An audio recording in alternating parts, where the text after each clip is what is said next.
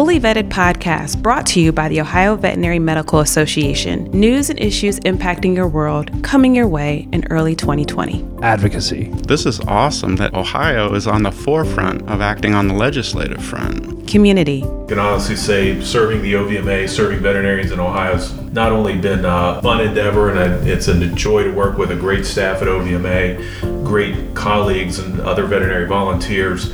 Just always being able to know that we're paying forward and trying to help our profession in this state. Resources. One of the cool things that OVMA was able to do through that was to work with different organizations and legal counsel, and was able to develop a liability release form that our members can now access. That's a small example, but that's something I'm proud of, and I think something that our members should be proud of that OVMA does. Education. The Midwest Veterinary Conference, I think one of the premier veterinary conferences in the country, and have been happy to attend that almost every year, as well as lecture there last year. Fully Vetted. News from the clinic to the farm. Expect an episode every other week. Listen at fullyvettedpodcast.com.